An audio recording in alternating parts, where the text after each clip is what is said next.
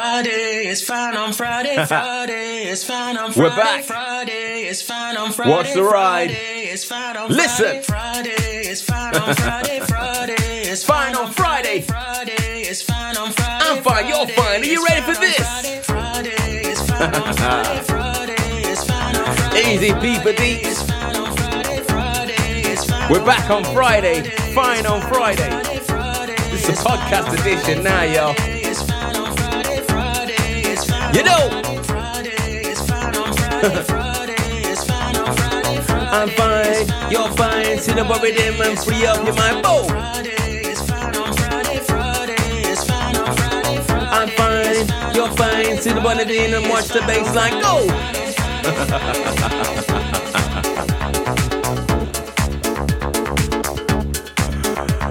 And that's the way it's going down, peeps. It's fine on Friday. What are you saying? What are you saying? Yes, I told you we'd be back. A bit of a new format because I'm actually doing it as a podcast. And this is Fine on Friday. A quick little segment where I just want to touch bases with you all, see how you're getting on, see how life's treating you, and hopefully life isn't burdening you too much with nonsense. You're not allowing that mental baggage that society has dumped into your mind to weigh you down. This, as they call it, the age of information. Well, let it be the age of spiritual transformation. If any of you have followed any of my podcasts that I've been doing recently, then I broke down the way I look at the word information. Information. It's like a formation within the mind. So what we have today, or what we have now, people are calling this the age of information. Well, how I look at life and how I see it, this is the age of information. It's the age where people are becoming more and more mentally informed, so much so to the point where our mind capacity is starting to kind of attack us. We're being attacked by our minds. And, you know, this is evident. We see this now in the fact that so many people, the last time I knew or last time I saw anything about it, it was like 1 in 4 people suffer with mental health issues, which basically is like saying that people are being more and more attacked by their minds. So this is what I call by the age of information. We are developing a formation within our mind that is ultimately starting to take us over. Okay, so now we have a responsibility. We have a responsibility to do whatever we can to break down this formation. So to basically learn how to take information on board, but not store it, not hold on to it, not be burdened by it. And the problem is, because so many people have already been burdened by past memories and traumas and so on and so on and so on, receiving new information creates a much greater burden. So we have to become more and more mindful, not only about the things that we are sharing and the things that we are speaking about, but also the things that we are taking on board for ourselves.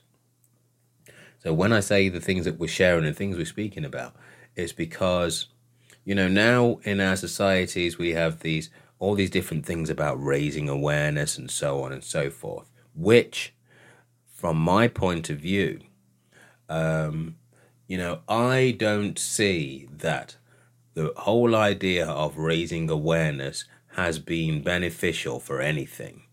It's made people more aware, that's for sure, but it's not like the result of which has had any benefit, as I can see. If more and more people are suffering from certain things that we are raising awareness for, then clearly something isn't working. That's a given. I'm not making that up. We can see that for ourselves. If more and more people are suffering, then something isn't working. Now, could it be the fact that we are raising awareness, the fact that we are spreading more information about these things?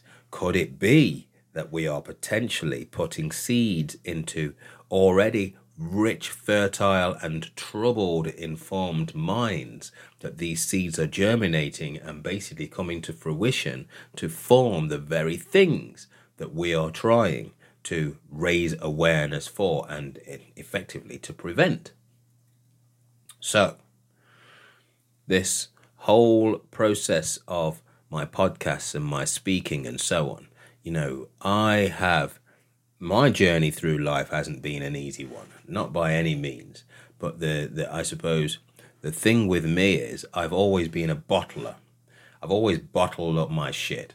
In all fairness, in all honesty, no matter what I've been through in life, most of the things that I've been through, if it hasn't been outright physical, like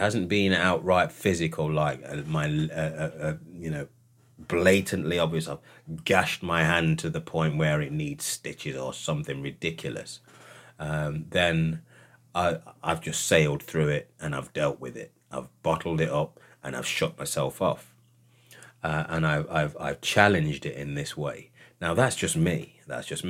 I'm not saying that everybody should try and do things in this way, but in doing things in this way, it's helped me and allowed me to see things from a much deeper perspective, a much deeper viewpoint, and kind of given me the opportunity to grow through things, to grow through certain pains and ailments and issues and mental torments and stuff. Coming out on the other side to be able to see these things for what they are.